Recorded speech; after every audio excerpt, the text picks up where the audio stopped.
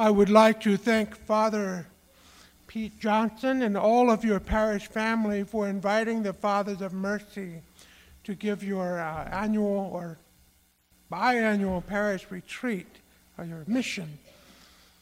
And so I hope to be able to be our Lord's voice in some way, so it won't be so much for me, but for His glory. So if you could please keep that in mind, that it is our Lord who wants to change your heart.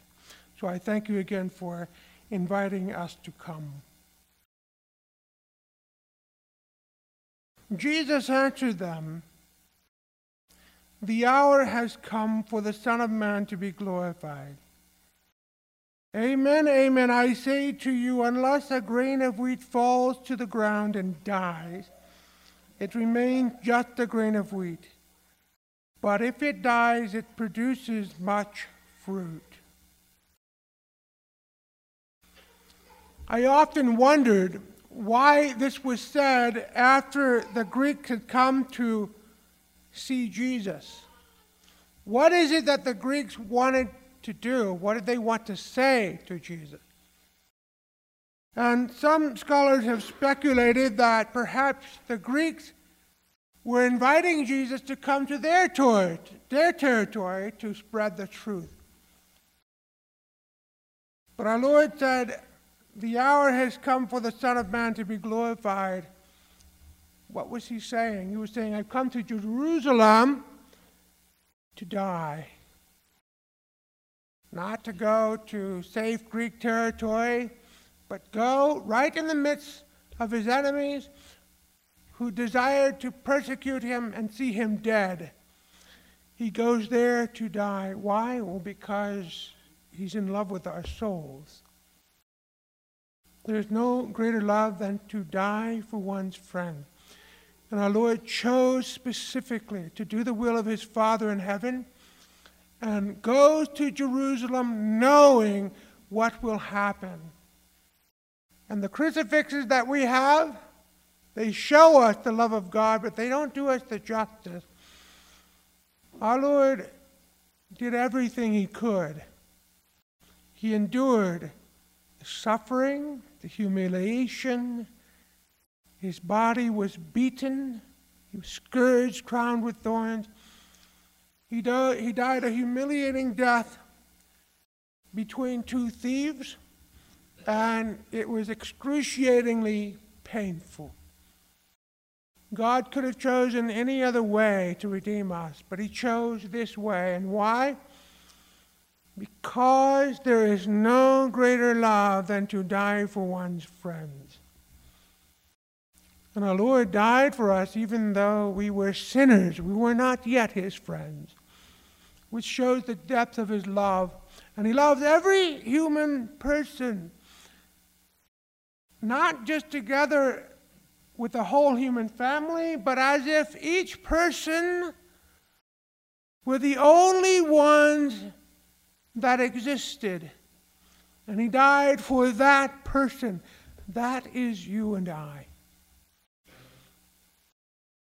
Our Lord pulled out all the stops. He didn't just die. He suffered excruciatingly, and He shed the very last drop of His blood. And we say, God doesn't love us? And as Christ the head, so Christ the members, that's you and I, members of His mystical body. It's easy to say that we love, and it is convenient. It is easy to love when it's convenient, when everything goes well, and when it's returned to us, the appreciation, the gratitude.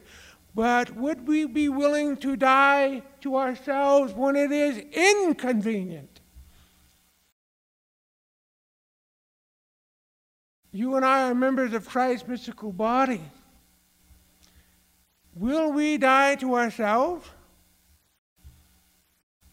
That is what our Lord is calling us to do. To die. That's what Lent is all about. It's not just about giving up certain things to see if we can do it. It involves a certain change in our life. We learn to say no to some legitimate things so that we can say no to all of the illegitimate things.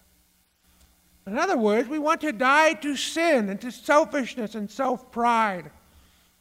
It involves a change. Our true joy can only consist in that. Unless a grain of wheat falls to the ground and dies, it just remains a grain of wheat.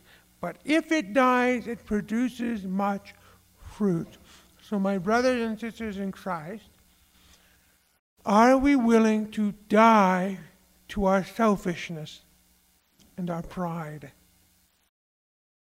And that's what the mission is all about. It's about coming to Jesus Christ so that He can stir in your hearts a new flame of love, a new devotion, a certain firmness to overcome the enemies of Christ, that is, our sins, and to grow in holiness. It's amazing how many people are unhappy in this life. And why is that? Because they will not die to the world. They will not die to the flesh. They will not die to the devil and refuse him. Many want to find happiness from what this world has to offer. But Jesus Himself says, what good is it if we gain the whole world and lose our soul in the process? God alone can satisfy the needs of our immortal soul. God alone can fulfill us. So many times we try to find happiness from the pleasures of the world or human praise or human relationships and so forth. And we're like wheels spinning in the snow and we don't get anywhere and we're not fulfilled. Why is that? Well, because we're not looking where we need to for our true fulfillment. St. Augustine, the good father and doctor of the church, says, our hearts are restless, O God, until they rest in you. So that's the point of the mission. My job is to come in and talk about the basics of our faith, about God, about the Blessed Trinity Himself, about the sacraments, about trusting in God's plan for our salvation, so that there can be restirred enough a new flame. Because we live our faith in and out every day, day after day. We go to church and then we get busy. But sometimes we forget about why we're even here. So I beg you, come to the mission. Let Jesus Christ touch your hearts. Let Him fulfill your soul. God knows you.